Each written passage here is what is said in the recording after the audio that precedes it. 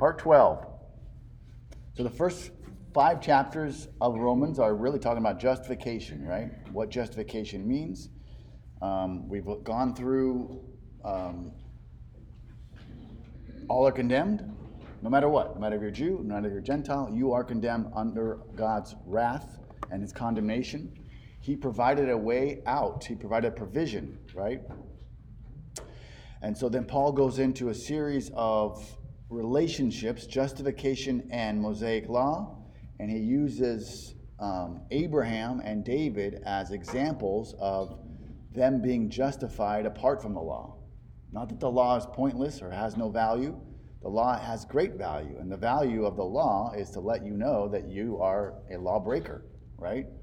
And by being a lawbreaker, it points you to the Messiah to say, I can't do it. What do I do? Can you help me, basically, right? Your need for a Savior comes out of recognizing the unrighteousness that you are. And so when the Gentile who doesn't have the law looks and sees general revelation, sees that there is a God, he is powerful, he controls all the things, your reasonable response should be, okay, now what, right? Who are you? What do I do? What's that? That's that light being given to you. And so you are without excuse also, right? So then Paul goes through a series of arguments: justification and Abraham, justification and circumcision, justification and heirship, justification and faith, and then finally in this section, Paul's going to talk about, well, now that you know you're justified, what are the benefits or what are the results or what do you do with that now, right? Now what comes next? So we're still in justification and circumcision, and he's making the point. What is Paul making the point about Abraham? I'll throw that out to you. Why is he using Abraham as an example of being righteous? He was saved by faith. By faith, right? And God attributed righteousness to him because what? What faith? What faith did he have? Well, he wasn't circumcised. Right. His faith came first. So he didn't put his faith in a work. Right. What did he put his faith in? Promise. God's promise. Promise, right? So not even just a. Was it the land when he puts him to sleep and then God does the Dividing of the animals, right? Dividing of the animals, and he walks through it. So there is a ritual involved, and Right. God himself in Puts himself accountable. in a smoking oven. It's a strange illustration, but a smoking oven he goes through. So God himself performs this ritual, puts Abraham asleep. So Abraham isn't even aware of this ritual per se, but God does this thing, like you said, restricting his behavior. The omnipotent, omniscient God says, I'm going to do this. So all the things I can do, I'm going to restrict my behavior to fulfill this promise, right? Nobody held him a gun to his head and said, you need to do this, or nobody. He does it on his own accord without Abraham's really awareness of what ritual took place, but it's a ritual nonetheless that God himself put himself through. But my question is, what did Abraham have faith in? That God through him would provide a nation, that God through him would give him land, and through him there would be a worldwide blessing. Okay, so it's all on the faithfulness of God. So his faith is in the person of God, right? Not the promises. The promises are the result of the character of God being trustworthy, right? And so Paul's going to say that to us, that we'll see shortly, that where our faith is placed on the character of God, right? Not just on the work of Christ. The work of Christ was done on your behalf, but the faith is in the character of God fulfilling his faithfulness, those things. You see how it's a little different than just believing the act is one thing. So believing in the act that it occurred is true, but your faith is in God doing it. Are we kind of following that in a sense that we're talking about a personal God, not a formula, a mathematical formula where it's, I do this, then this, and this. No, you're putting your faith in the character, the personhood of God to fulfill what he said he would do, right? Our faith is in a person, right? In the sense... Because he never saw it himself. Abraham. Abraham never saw it himself. Right. Never saw a nation or a land. Well, he believed God, right? So what the promises could have been anything. Promises could have been, I'm going to send, Haley's Comet, and I'm going to be riding on top of that and, drop whatever. A promise could have been anything, but the fact that he believed in the character of God, and that God was true to his word and true to who he is, he's believing that no matter what, God is going to make it happen. God is going to do his word, right? Because apparently that, you might speculate that he was saddened because he didn't have any kids at that age, right? And Sarah, and so that was a big deal for him. And so God went right to the core, basically, of who he was. Says, I'm going to put out of you a child. And he laughs, right? I mean, there's scripture where he almost mocks God and says, you're going to make me 100 years old, have a kid, and Sarah, who's 90 years old, have a kid? You got to be kidding me, type of thing. But God says, do you believe, basically? And he says, I do, But he did have that struggle. So Abraham believed God. That belief in God, not just the promise, but the fact that God would make it happen, right? Because further in his story, God has him offer Isaac as a sacrifice. The one thing that he had to believe God's promises for, if we were to say that it was if we were to say the object of Abraham's faith was the fact that he'd have a child, meaning the work that would be done, then God says, well, go and sacrifice him, right? Because it was really a God testing Abraham. Do you have faith in the work, or do you have faith in me, right? Because even if you do sacrifice your son, am I still going to fulfill the promises given to you? Do you believe that? And he had to believe that, right? And that's why. So that's what Paul is basically saying, that a tremendous work is being done, promises are being laid out, but what is the object of your faith? The object of Abraham's faith wasn't the Mosaic Law. It wasn't circumcision. It was actual personal God in himself, right? The character of God. So that's what we need to be putting our faith in, is not being saved from hell, not being a nice guy or whatever, not being accepted or whatever, but actually trusting that God himself is faithful and loyal, and he loved me personally not enough, but he loved me to pay the price for me, right? I have to believe that his love is what prompted the work so that I could be saved, so that I could be justified, right? It is literally all about God's love for you personally. And that's a big deal. That's a big deal. Okay, so let's look at verse 11. Does anybody have any questions or comments about that? Obviously, the law wouldn't come for years and years till Moses came, so it definitely wasn't based on the law. Right. Okay, so verse 11. I think we went a little bit over it. We'll just cover it again. So someone read verse 11.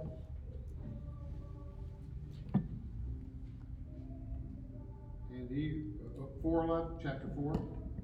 4:11, Okay. yes. And he received the sign of circumcision as a seal of the righteousness that he had by faith while he was still uncircumcised. So then, he is the father of all who believe but have not been circumcised, in order that the righteousness might be credited to them. Okay, so here we see that circumcision is more than just an act. It's a sign of the covenant that God made with Abraham. It was also a seal, right? So it's an outward evidence of the righteousness of faith, but not the cause of it. Circumcision didn't give him righteousness. Circumcision was the evidence of him already being righteous, right? And Jared asked a good question, and I don't want to get too far into that tangent. Why circumcision, right? And the only really opinion I would say is that God, in his omniscience, decided to create man and woman in that order, right? In the sense that woman came from man, God holds man responsible. Even though Eve was the deceived, Adam willingly sinned, right? Eve was deceived. Adam loved, my opinion is, Adam loved Eve so much, she was such a completeness of him, that he did not want to give her up, in a sense. And so he chose her over God, right? And he chose to be separated from God. And God charged Adam with that responsibility. And so he rebelled against God because he didn't want to give up, or didn't want the wrath of God to be on Eve without him, right? So God has implanted in man a responsibility for himself and for his wife and for his family, right? So scripture, we can make a case that it's the man's role is to hold himself responsible to God. The woman's role is to hold herself responsible to the man, and the children are to hold themselves responsible to the parents, right? So if the man leads the woman away, it's on him, right? She has a case that she can, a legal case, which we're talking about legal things, to God to say, the man whom I'm with led me astray, right? Or led me in a bad direction, in a sense. And I believe that God would hold her unaccountable for that, but hold the man responsible for that. So there's a very, very high duty that God gives to the man to be in communion with God so that you don't lead yourself, your family, or your wife and your children, right? That's sort of the hierarchy. Has nothing to do with quality or value of one being better or worse than the other. It's just that God made that order. And so God reckons the genealogy, the lineage, through the man's seed, right? So we still have that to this day. We carry the same last name. Generally, we carry the same last name as our fathers did, right? And their fathers and so forth. So why circumcision? I think that was an aspect to that circumcision was, the most dearest thing that a man might be unique from a woman would be, and it's that act that is the sign and the seal of that responsibility to God, right? Now we don't circumcise, we are circumcised of the heart. We have a cardiac circumcision that both men and women have, but I believe there's an aspect of that familial order to circumcision. Yeah, does that kind of make some kind of sense there? Anybody want to say anything about that? No? Okay. You did some research, Steve. Well, I've been thinking, because that is a good why circumcision, because in our culture it's a very unusual thing, but and I shouldn't say, because in that culture it was very unusual too, right? And that was really what separated them all. When we talked about last week, we, even in our culture, circumcise our young men for no good reason, right? We have no good reason to circumcise our boys other than because, the lady said that it's healthy or whatever, It's like, no, it's not. So it's an interesting thing. So anyways, okay, good? Okay. So Paul made the claim Abraham was righteous without circumcision, before circumcision. Abraham is the father of all who believe, whether they're circumcised or not, right? Father Abraham, right? So part of the Abrahamic covenant that Paul is talking that God and Abraham had was that in Genesis 12:3, God told Abraham that you would be the father of the uncircumcised also, right? And he says, and in you shall all the families of the earth be blessed, right? So God tells Abraham, you and all your seed, all your kids, men kids will be circumcised, and if they come into your home, they will be circumcised too. So he's creating already that Jewish nation without the Jews there, right? But God wasn't saying that every person should be circumcised, only you and your seed, right? And then those who come into your house, right? And so when a Gentile wanted to become a Jew, he would have to be circumcised as an adult male, right? Or at whatever age he was at. So, okay, so verse 12 explains how this sort of works. So read verse 12.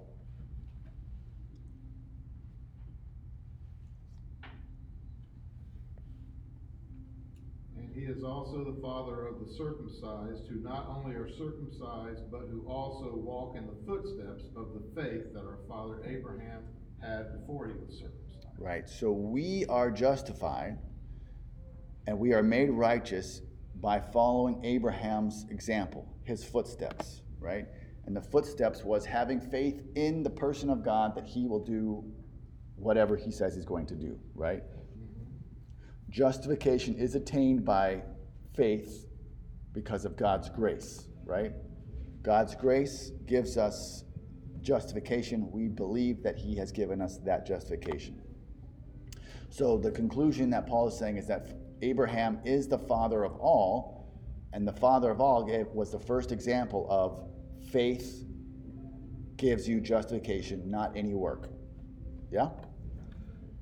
Okay, so we move on to justification and heirship. This is the next 4 verses, 13 through 17.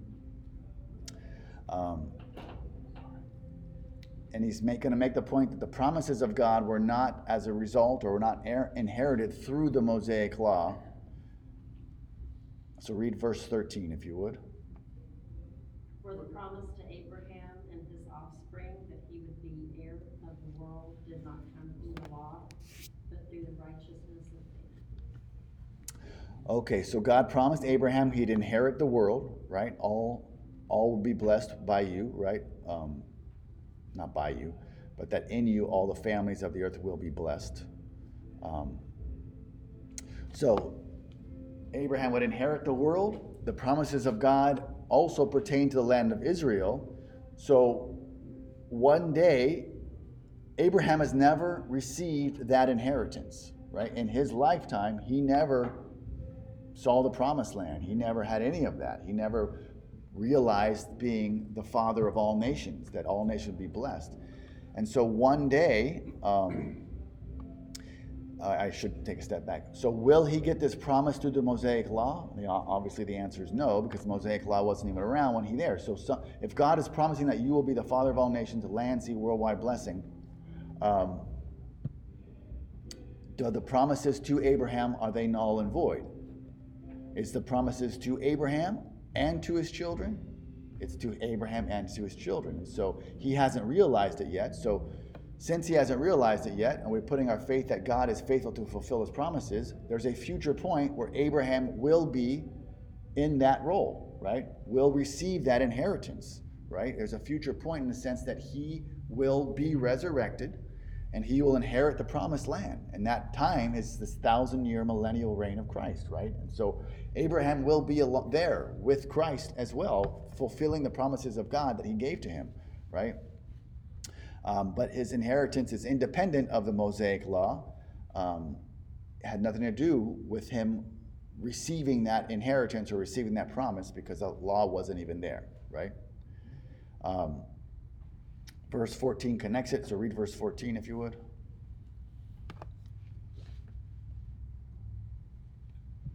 For if those who depend on the law are heirs, faith means nothing, and the promise is worthless.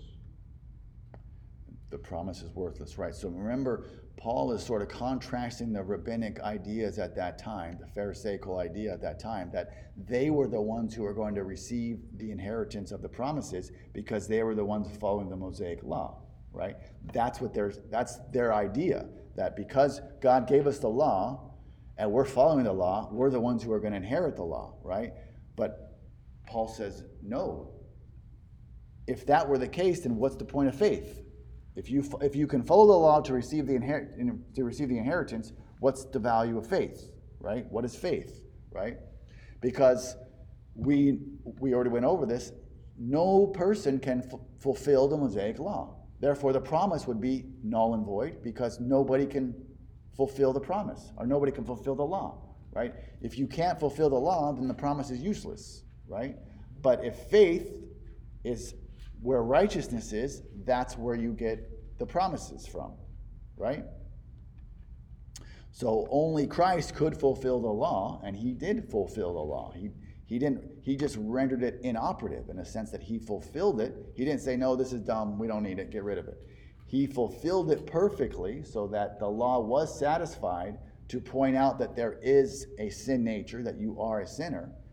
And then he paid, that's the whole propitiation, the exchange. We discussed that already. So Paul is just basically making the case that if you could receive the promises of the covenant by the law, faith doesn't need to be there. But because you cannot fulfill the commandments of the law, then it has to be by faith to receive the promises. Otherwise, the promise of God is nothing, right? We following that? Yeah. And Paul, he's basically saying that's the character of God, is his promises. And so if we extrapolate in our mind that a promise won't be fulfilled because we can't keep the law, God's character is kind of deceptive, because he's telling you, oh, you'll receive this thing even though you can't obtain it by the law. Right? Do we get that? That's the point that Paul's making. No one can keep the law, therefore the law can't be the giver of the promise. Yeah? And so he's now going to go proof or show evidence that that's the case. So let's look at verses 15, and then we'll look at... the law brings wrath. For the law works wrath, right? Where there is no law, there is no transgression. Okay, so the proof of the fact that you will not receive the promises of God by following the Mosaic Law is that the law works wrath, not works blessings, right? So just to kind of summarize briefly here, the sin nature of all of us that we received from Adam, that we inherited from Adam, has a base of operation to accuse you, basically, right? If there were no law at all, people would still be guilty of sin, right? Because sin nature was inherited to us. But in the case of the Jewish people, the sin nature had the base of operation in the law to accuse you even more, right? To make you aware of the righteousness of God and your unrighteousness, right? So the law was there to expose or to shine a light on what is sin, right? It's a tool to recognize you, to wake up to what reality is, right?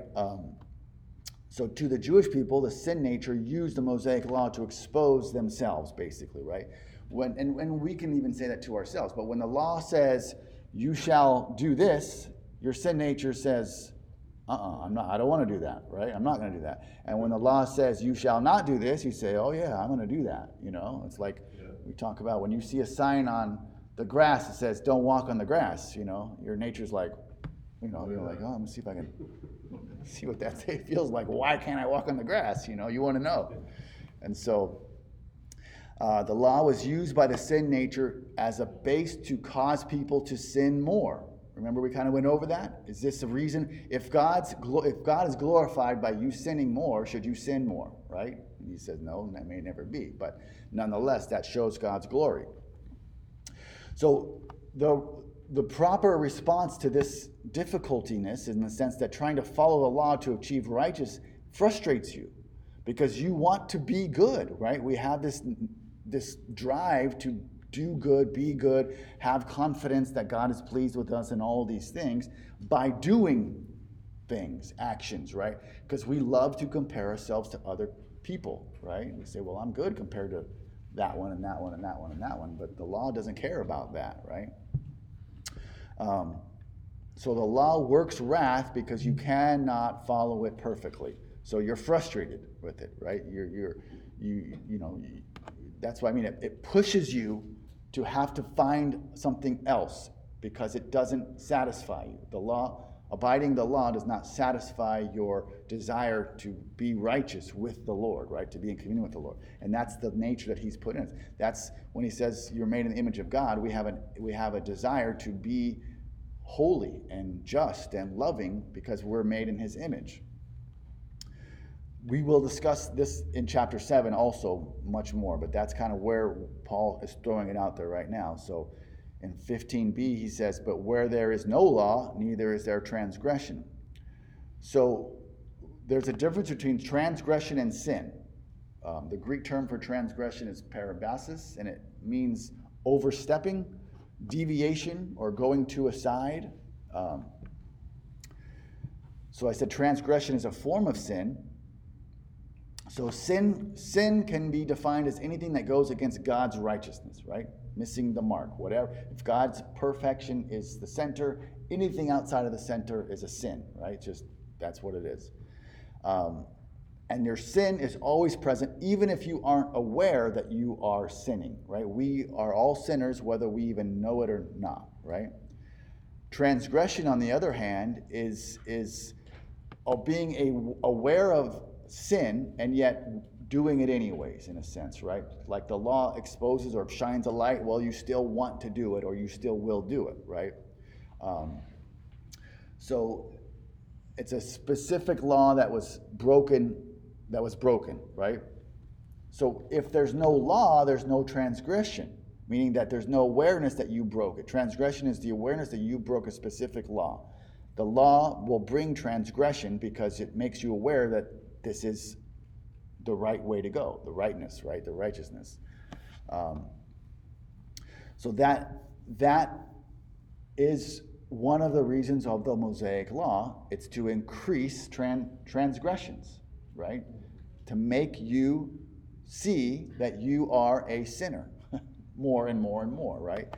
And that's what he's saying, right? So where there is no law, there is no transgression. We have a law. We have God's law written on our heart. We know of transgression, right? We see that more and more in our culture all the time, where people, we live by a certain moral code, and I look at people and they're just doing blatantly wrong things by my moral code all the time. But when I talk to them about it, like people at work or whatever, the thing about it is it's their choice. They're making their decisions. It ain't wrong. Yeah. Right. It's like that's where our culture is. Yeah. There's massive hypocrisy in our culture, right? In the sense that you yourself will say, I may not have acted appropriately in this situation, and they're going to say, well, look at you. You call yourself a Christian. How is it that you can do anything? Be angry, be upset, be impatient, be anything like that, right? And the hypocrisy is that they have zero standard. You're trying to live by a standard, and you fail within the standard for sure. But without any standard, it's easy to throw rocks, right? Like, oh, that's for you, not for me, We were riding down the road to come to church this morning, and there's an ambulance, and I pull off to the side, and the ambulance zips by, and then, there's just kind of the ambulance chasers, people get right in the tail of it and start riding. And, so, I don't know if you were actually, somebody from the back seat says, hey, is that white car speeding following the ambulance? No, I said that after the ambulance got away. So what I didn't say out loud, but what went through my mind is, we're all speeding. Is that one speeding? We're all, I'm looking at my speedometer, we're all speeding. Yeah. It's not is that one going faster than the rest of us, He's speeding more. Yeah. The standard before, I started going to church was, am I breaking, society's law? Mm-hmm. Is this against the law? No, it's not. I can do all kind of things and be legal. Yeah. But then this, the law is, a little different. And it's always changing, right? Our societal popular laws are changing, right? And you think about some of the things that are illegal. You can have an abortion, you can smoke marijuana, you can do whatever you want, really. Yeah. Mutilate your children. Yeah, right. That's right. Yeah.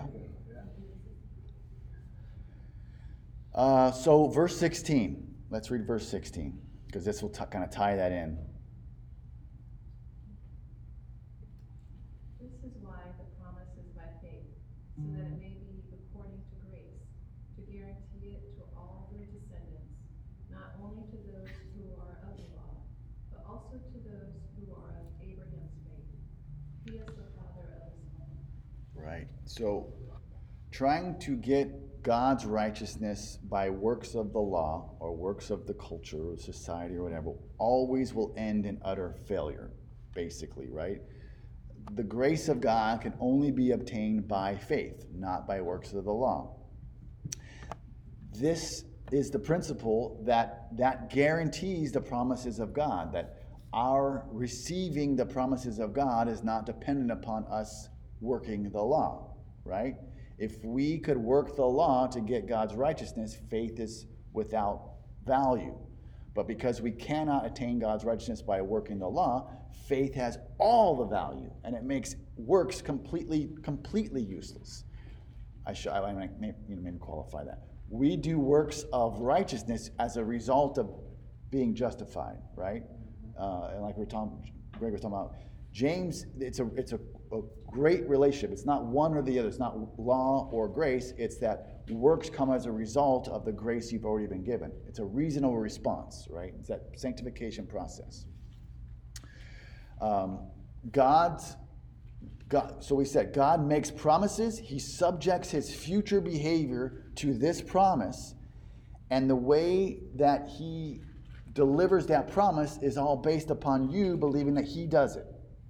That's it, right? It's not based upon anything, whether you're circumcised, not circumcised, or whatever. The fulfillment of the promises to you are just, do you believe that I will fulfill the promise to you, right? That's pretty dang amazing. It's pretty dang amazing. And that's it. And that, because, there's no possible way that we could be anywhere near obtaining righteousness compared to God, right? No way. And it all comes from his abundant love for us. Coffee's done. Okay, so exercising faith between the Jew and the Gentile is the same. You exercise faith that God will fulfill the promises, not that anything you can do, right? God's promises to Abraham, he inherited by faith, and it's because of grace, not by law. 17a, it might be in quotes or parentheses, as it says, as it is written, a father of many nations have I made you. That's a quotation from Genesis 17:5. It just affirms that God made promises to Abraham, and it is now being fulfilled. It is now being fulfilled even though Abraham is not alive. But he will be resurrected to receive that inherited blessing, right? Because we're spiritual children of Abraham, because we believe God's promises, God's provision. We are spiritual children of Abraham because he was the first one to do that, basically, of mankind. Yeah? Okay, so let's get into justification and faith. It's going to be on Abraham again, and his faith is going to be described in 5 points. If you'd read 17b. In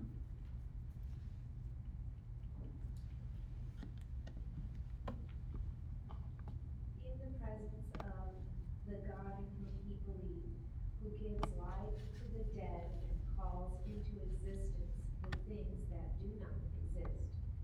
Right, so here's Paul is making that point I was kind of trying to make before, that Abraham's faith was in God, not the promises, right? The God of power, who gives life to the dead and calls into existence that which does not exist, that's the faith that Abraham is putting his faith in, right? He's putting it in that one, the one who is power, the one who calls things into existence that don't exist. The law is just a static thing that just brings death. But faith in the power of God, the one God who does these things, is where Abraham placed his faith in it, right? This same powerful God has promised to us that we will one day be glorified, right? Although we're not yet glorified, we will one day be glorified. Although Abraham has not received the promises personally, one day he will receive the promises personally, right? Because God has committed himself to bringing into reality what he promised to Abraham and to us. Therefore, he can be trusted. That's the whole point. We're putting our faith in the person of God, the trustworthiness of God, the faithfulness of God, because he has the power to do it and the will to do it, and he committed himself to do it. Therefore, that's all we got to do. By that, we have hope, right? That's what gives us hope, that in spite of whatever's going on, we will receive those blessings and promises because of him, not because of us, right? Okay, so let's read verse 18. In hope he believed against hope that he should become the father of many nations, as he had been told, so shall your offspring be. Right, so the hope that he was talking about is the hope of having a child, right? Humanly speaking, there's no reason to believe that he would have a son. He just was too old, right? It was impossible at their age to have children, and so yet God gave him hope because he believed in the character of God. And so that faith in God gave him hope that he would have child, right? Because how are you going to be the father of many nations if you can't have children, right? Then there's another description in verse 19. He did not weaken in faith when he considered his own body, which was as good as dead, since he was about 100 years old, or when he considered the barrenness of Sarah's womb. So in spite of his circumstances, being 100 and she being 90 and she having the barrenness of her womb, he believed, right?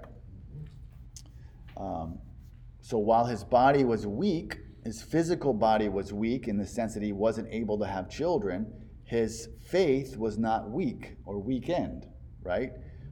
He believed that God would carry out his promise regardless of what age that was. So Abraham had to believe that God could perform miracles in himself. This aged, decrepit body, he was thinking, yet he believed that God could perform miracles. And then a fourth description of Abraham's faith is verse 20. Yet he did not waver through unbelief regarding the promise of God, but was strengthened in his faith and gave glory to God. So rather than succumbing to the unbelief, Abraham looked forward, he faithfully looked forward to what God would do in his life, right? And he did not waver in that faith, and that shows that there was not a mental struggle due to this unbelief. His faith remained firm, and he gave glory to God. And the fifth and final point is in verse 21.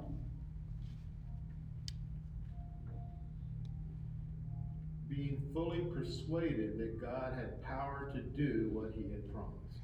Right, so Hebrews 11. Now faith is being sure of what you hope for, certain of what you do not see. It's the same concept here. Fully persuaded. That's logically convinced. That's not pie in the sky Santa Claus, right? Like, I like that word. Yours says persuaded. Others might say convinced, right?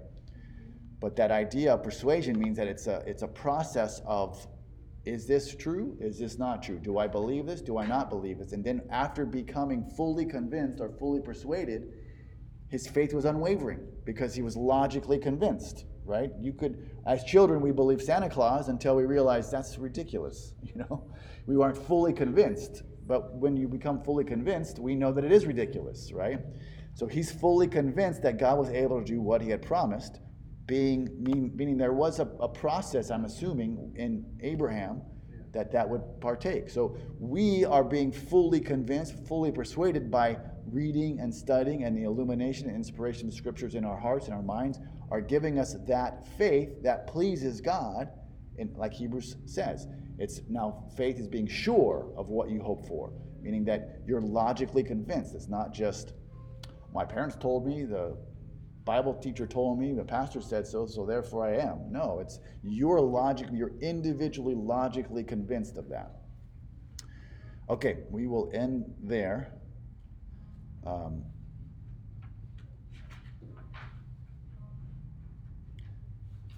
Well, let me just say this. That faith, being logically convinced or fully persuaded, that is why his faith was counted to him as righteousness in verse 22. So let's just end at 22, because 22 says, the reason that his faith was counted to him as righteous, because he was fully convinced. Yeah? That's what we need to be. Fully persuaded, fully convinced, as your own person to God. God has no grandchildren, right? You're either a child of him or you're not. Your kids can't come along, your parents can't come along, your friends can't come along. They've got to be a child of God too, right? And they've got to be fully convinced and fully persuaded. Okay.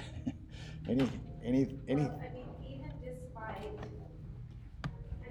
because Jesus, he came to the, prior to, I guess, was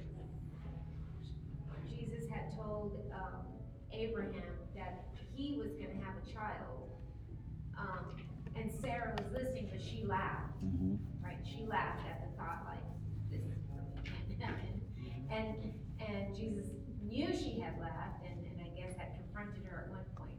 But as time passed, they became impatient with God. And so they themselves said, well, let me help God out here.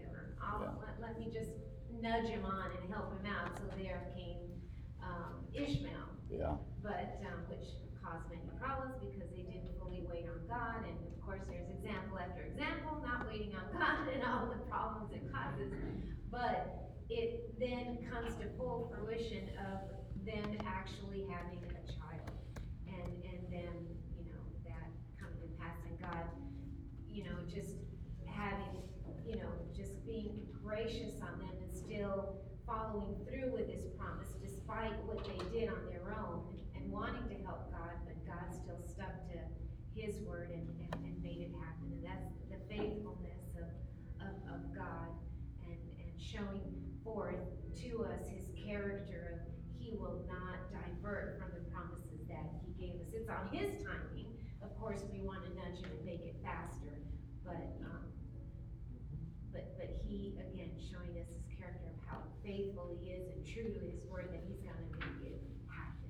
Yeah. Exactly how he said it. That brings a good point. So these 5 descriptions of Abraham's faith, if you didn't know anything about Abraham, if you didn't read Genesis, you would think, man, this guy is absolutely amazing, right? He had this faith. Nothing was going to waver him. Nothing was going to change his mind. He had fully convinced.